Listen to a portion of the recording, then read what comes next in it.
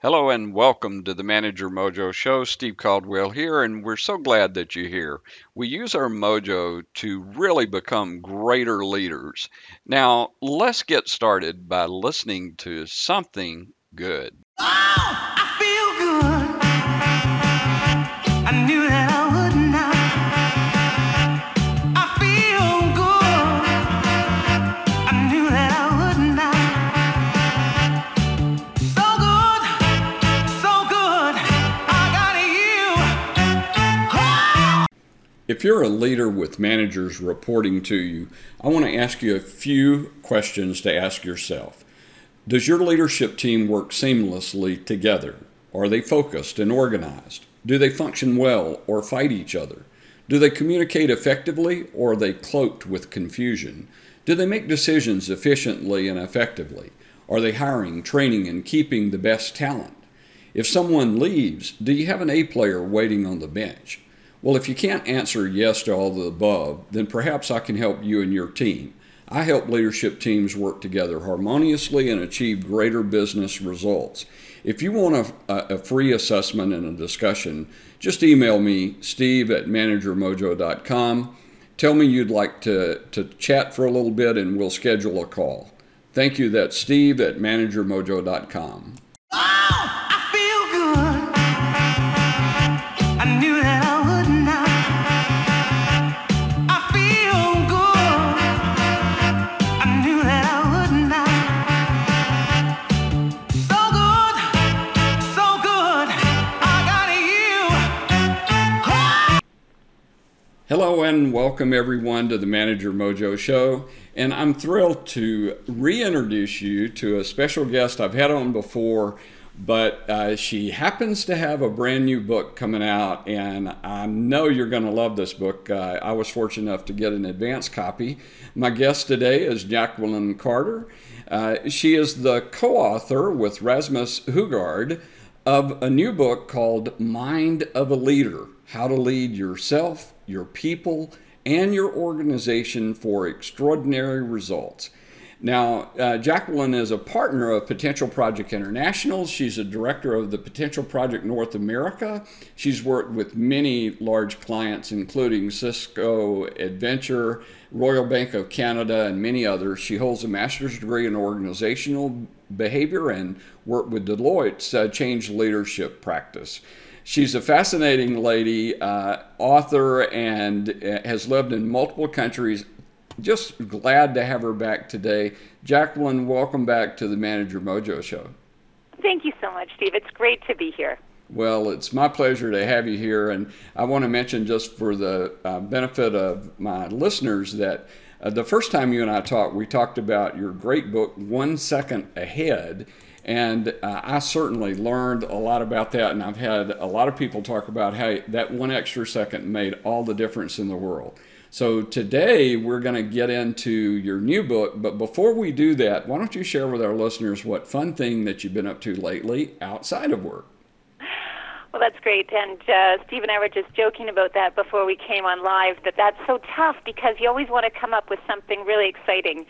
And my funnest thing that I could come up with is that I have 3 boys, including twin boys that are 12, and one of my twins won gold in his community league basketball on Saturday, and it was one of those things that to the rest of you doesn't matter at all, but to him it really meant the world, and so it was just a really fun day.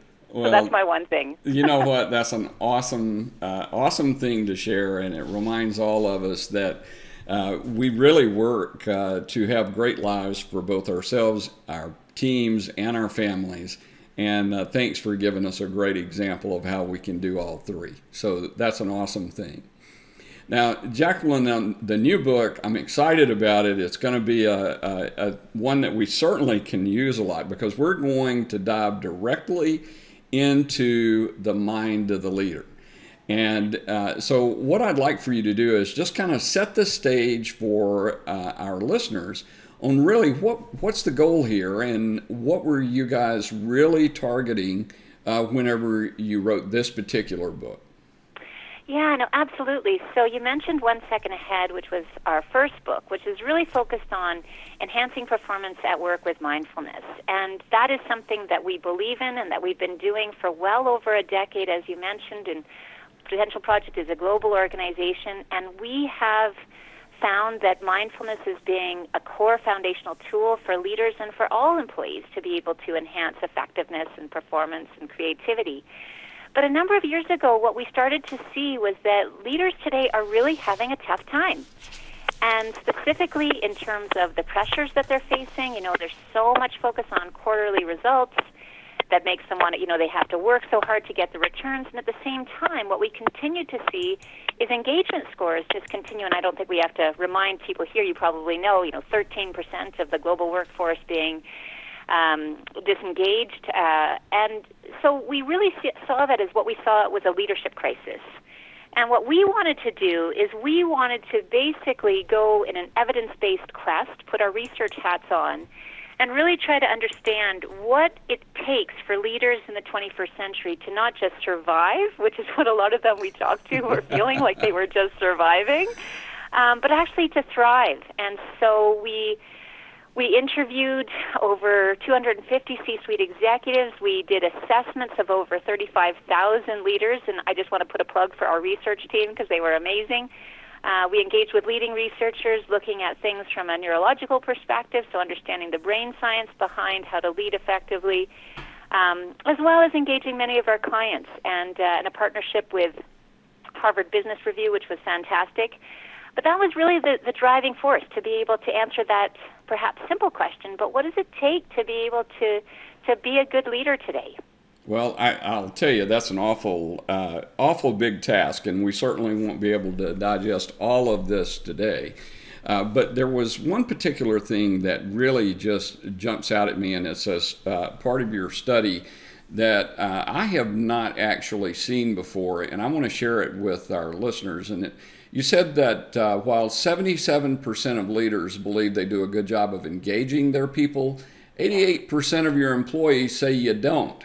Right. And even worse than that, 35% of your employees would prefer to give up a pay raise in order to see their leader fired. Now, that's staggering at how bad we have gotten. Exactly.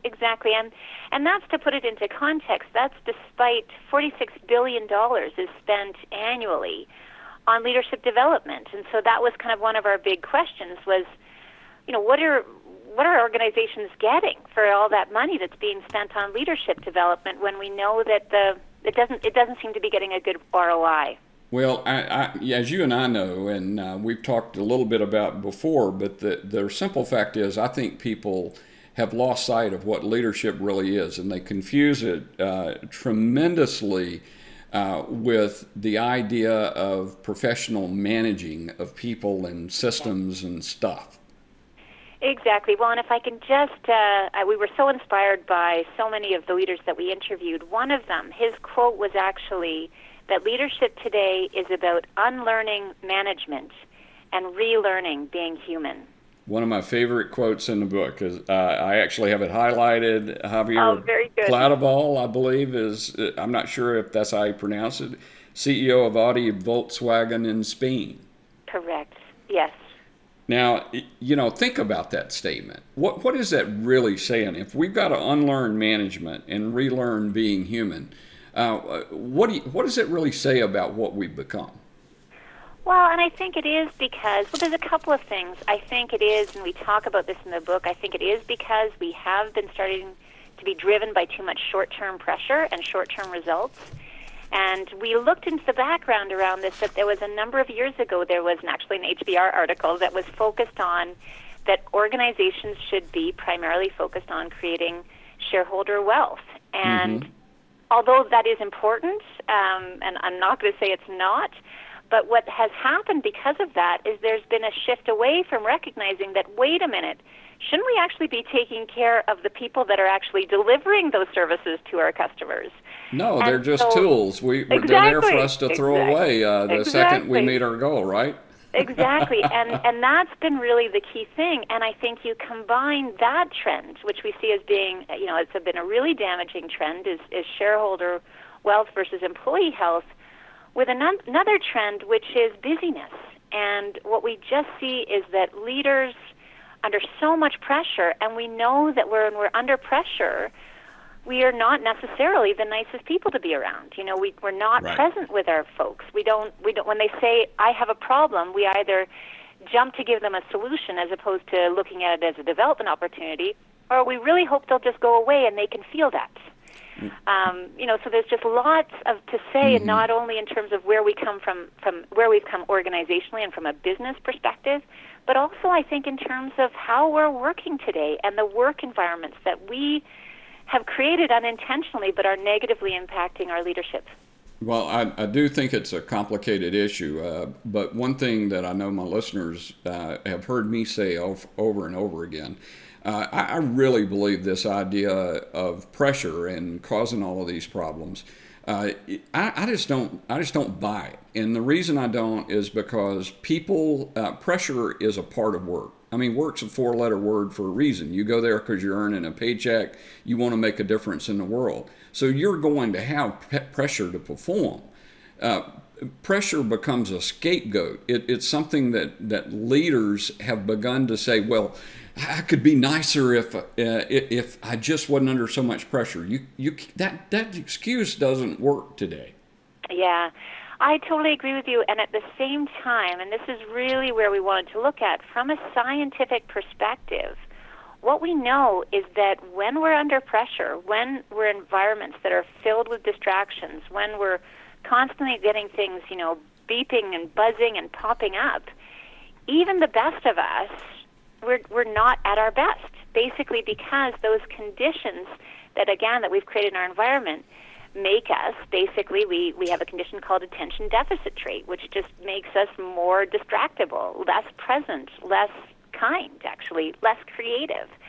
So it's a recognition that you're absolutely right. We can't use it as an excuse, but if we don't name it as part of the problem, as part of the challenge, then we can't necessarily be empowered to do something about it. Absolutely. I want to make it clear that I'm biased on this because I worked with a guy that honestly, I just want to strangle him because he used pressure and performance as an excuse for being a jerk. Right. And there's no excuse for being a jerk. You don't have to be a jerk. That's a choice. Yeah. Well, let's move on to a little bit more about the book, because to me, one of the thing I like about this, obviously this is a problem, but you guys are promoting a 3-pronged solution. You call it MSC Leadership. Tell our listeners a little bit about what MSC Leadership is. Yeah, so MSC Leadership, so what we looked at is, in our journey of talking to all these leaders and all the researchers, we were trying to come up with, what are the core qualities that leaders can develop to be able to engage their people better, to still be able to support productivity, support collaboration, and build organizations that have higher performance. And the keys that we found were the 3 qualities of mindfulness, selflessness, and compassion. And just to make those really short, but mindfulness is basically the ability to be present with the people that you're with, to essentially be here now. Selflessness is basically the ability to recognize that it's not about you, and if you think it's about you, you shouldn't be in a leadership role because your job is actually to make it about them, which is really simple, but it's hard because we know that we all have an ego, and so selflessness is a lot about recognizing when that ego shows up and how to not let it get in your way of being able to be a good leader of your people.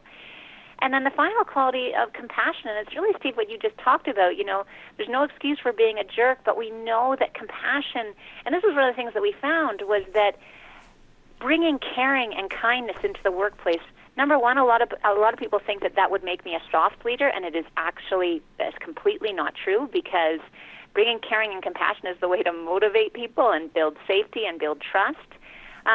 But it's also, it is something that people find difficult in terms of how do I do that, given everything else that I'm facing in my day-to-day leadership.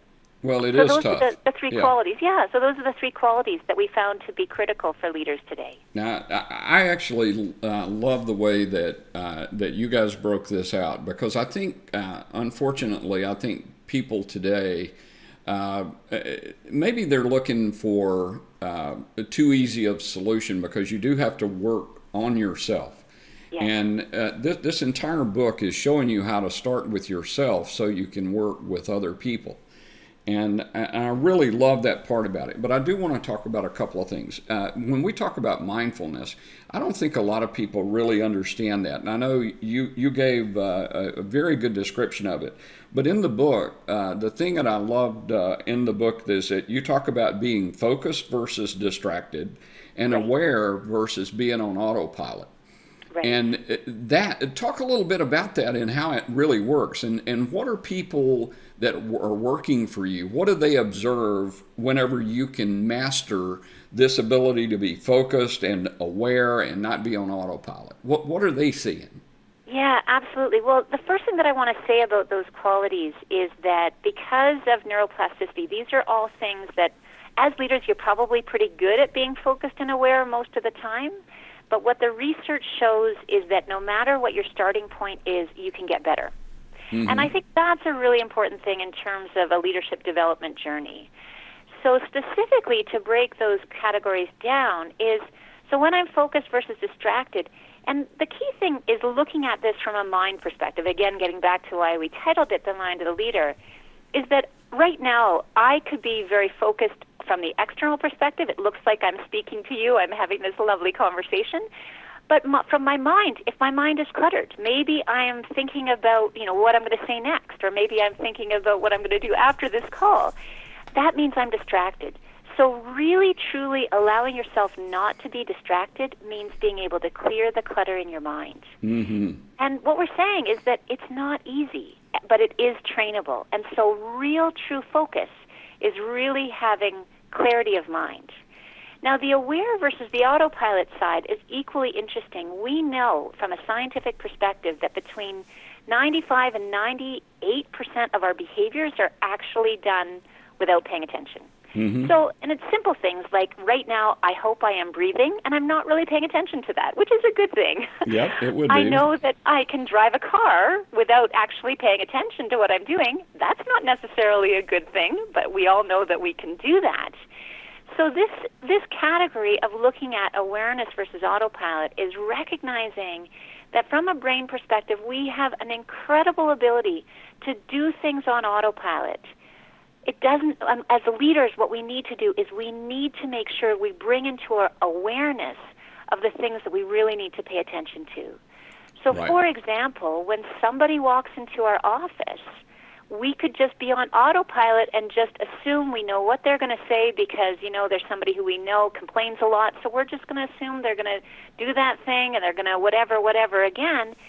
And we don't actually fully pay attention, and we don't use our skill, which is a skill that can be trained, of our awareness to really say, wow, what are they really saying? What's the real issue going on here? And we miss that opportunity to really support them.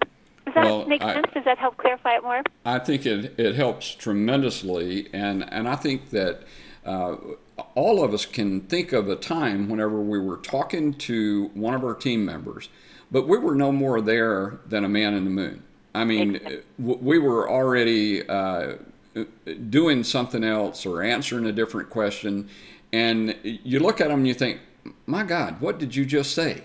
Yeah. And I mean, we've all had that experience, right?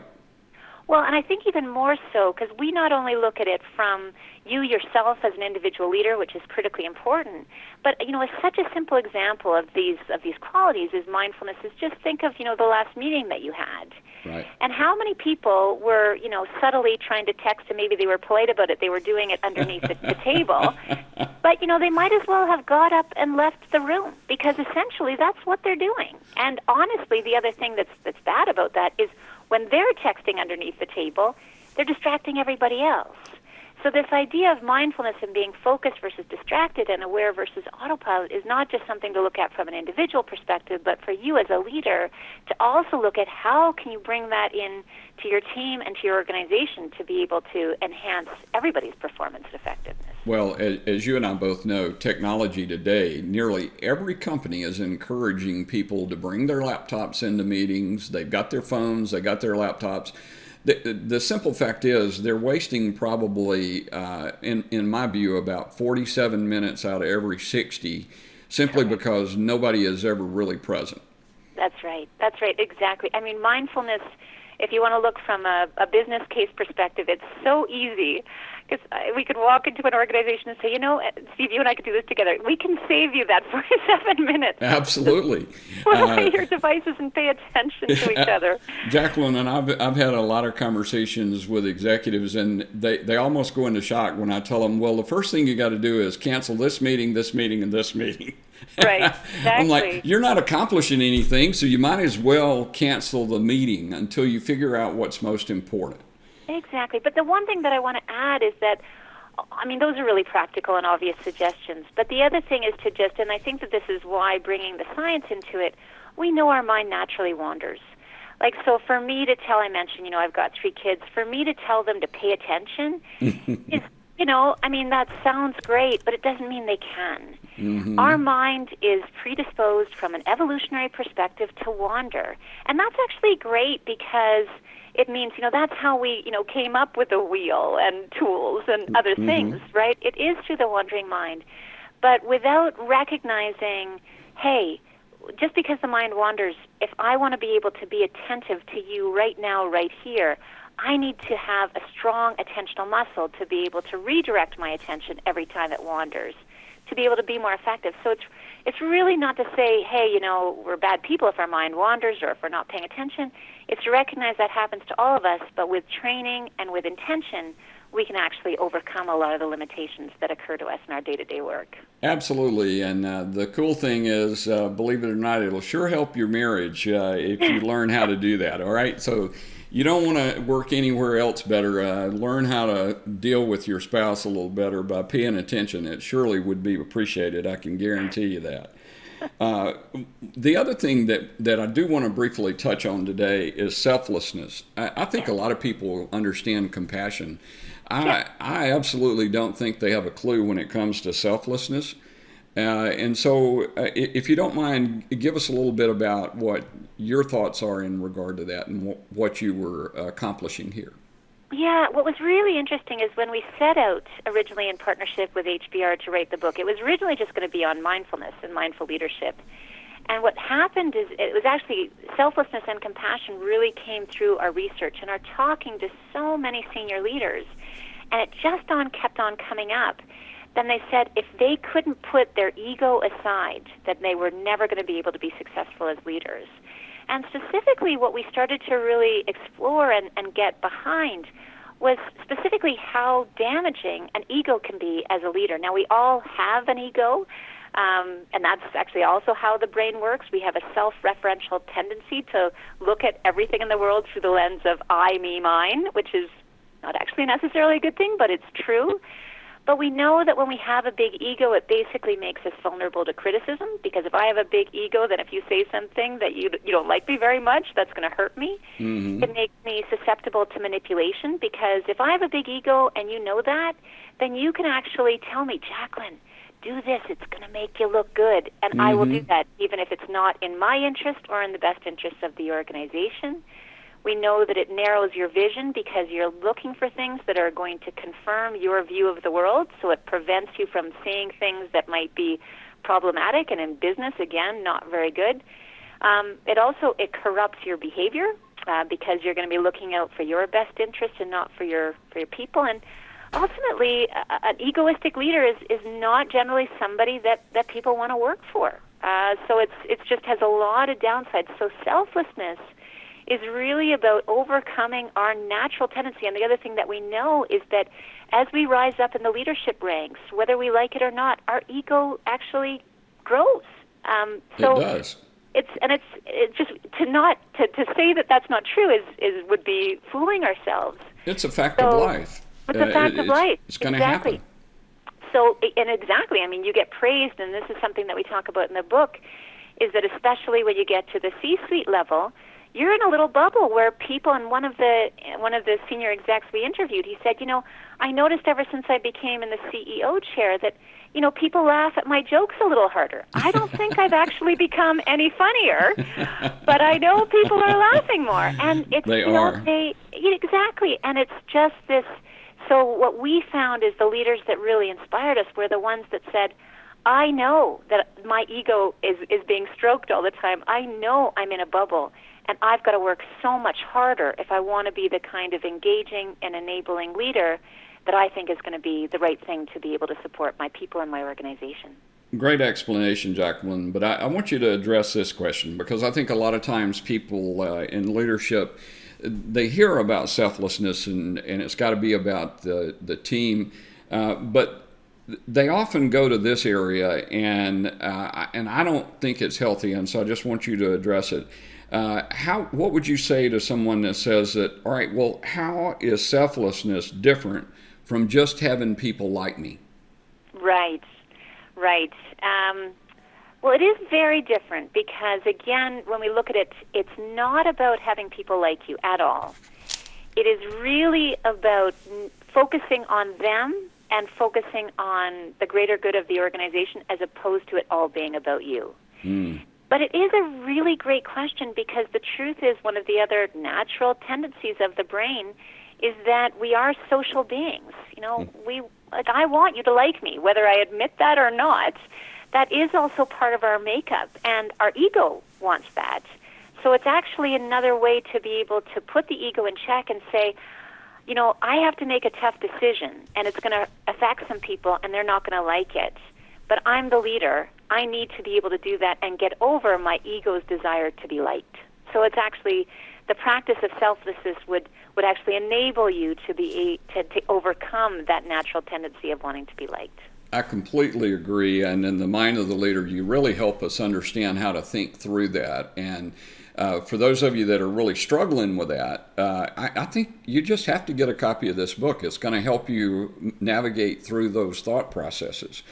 One final question that I want to talk about, but before I get to that, why don't you share with our listeners how they can connect with you and learn more about the mind of the leader? Yeah, absolutely. So we do have a site for the book. It's called www.themindoftheleaderbook.com. And we're doing book launches in cities all around the globe, which is really quite exciting Awesome. in the coming months. So if you want to come and meet us there, please check out that book site page, and you can join us in a city near you. In addition to that, one of the things, and especially I think, Steve, for your listeners there today, we do want we're creating a global leadership network, and you'll find information about that on the website. Really people that are passionate about this and want to have more conversations, and we want to be able to bring them together. And we've just found the messages resonate so well with so many people that we wanted to create a network to be able to bring people together on this. So you can find out information about that. And then please feel free to email me directly, so jacqueline.carter@potentialproject.com. As you can probably tell, I'm ridiculously passionate about these topics and how to create more effective leaders and create more effective organizations, and would be really happy to be part of any further conversations if you're interested. Awesome. Thank you for sharing that, Jacqueline. And for those of you that are exercising, don't hurt yourself. The links will be in the post, so when you're done, you can easily connect, and I highly recommend that you do. And you're going to want a copy of this book to study, I promise you, no doubt about it. Now, one final thing that I want to at least briefly address. Sometimes whenever we start talking about these things like mindfulness and compassion and selflessness, I think people get the wrong idea, and they forget their excuse for not addressing these things would be, but what you don't understand, Steve, is that I've got pressure to achieve my goals, and all this other stuff it just seems like a complete waste of time. Right. Tell us, I know that's a dumb thing to do, but tell us why we should really pay attention to these things. What are the Yeah. outcomes that we're going to experience when we do address this? Yeah, exactly. And I think that first of all, getting back to what we were talking about up front in terms of leadership crisis, I just think that the way that so many leaders are being trained or are working today is certainly not working in terms of, at least if you just look at engagement scores. So I would encourage you to try something different, and just as a starting point, even if it's just an experiment. But I think really, and it is really something like, if I think about when I first joined, Deloitte, I was happy to have a job. I was, I had a leader, whether, he or she was kind or not kind didn't matter, because I had a tremendous amount of desire to stay within the organization. And that was a long time ago, and I think that we know that with, you talk about whether it's the millennials or the next generation, they are not happy with having a leader that's on some pedestal. They're not happy just having a job. They want somebody that they can connect with. They want somebody that's actually got their back and that actually cares about them, and they're looking for meaning and purpose. And you can argue with whether they should be or not. It doesn't matter. They're your next generation of leaders. So it's almost like, and that was really, I think, that one of the things that we kept on asking when we were talking to our leaders is, do you see these things as soft? And they said, you know what? Whoever calls them soft hasn't tried them, because they are hard. But they are so important, because when we're present with our people, when we keep our ego in check, and when we bring caring and kindness into everything that we do, that's when magic happens in terms of, you asked about outcomes, what we see and the results that we talk about in the book. When we see things like engagement scores going higher, we see creativity, we see collaboration, we see loyalty. And a lot of those things coming back into organizations, that does eventually lead to productivity, performance, and better results. I love that. Great answer. And I just want to add to that and remind our listeners that, look, you can ignore it, but I want you to ask yourself this question. How many of your own employees are willing to take a pay cut to see you fired? Right. I mean, the simple fact is, I want to encourage you to get your head out of your nowhere and start thinking about, what can I do with my mind to improve myself and therefore improve my team and therefore improve the world around me. And I can assure you that Jacqueline and Rasmus' new book, The Mind of the Leader, How to Lead Yourself, Your People, and Your Organization for Extraordinary Results, will help you along that journey, just as it's helped me to face some of the things that I need to improve on. And Jacqueline, thank you so very much for your time. We wish you tremendous success in this book. I know it's going to be a bestseller for sure. And thank you again for sharing your wisdom today, and we wish you nothing but luck and success in the future. Well, thank you so much, Stephen. Thank you for all that you do to bring new insights into leadership. It's always a pleasure to talk to you. Thank you. Wasn't that a great discussion today with Jacqueline Carter? The Mind of the Leader. I'll tell you, it's a great book. Please go get a copy of it. You won't regret it at all. And remember, one of the key things that Jacqueline said, look, we've got to be real in order to be able to improve. So please jump into this, really get passionate about it. You're going to be glad you did.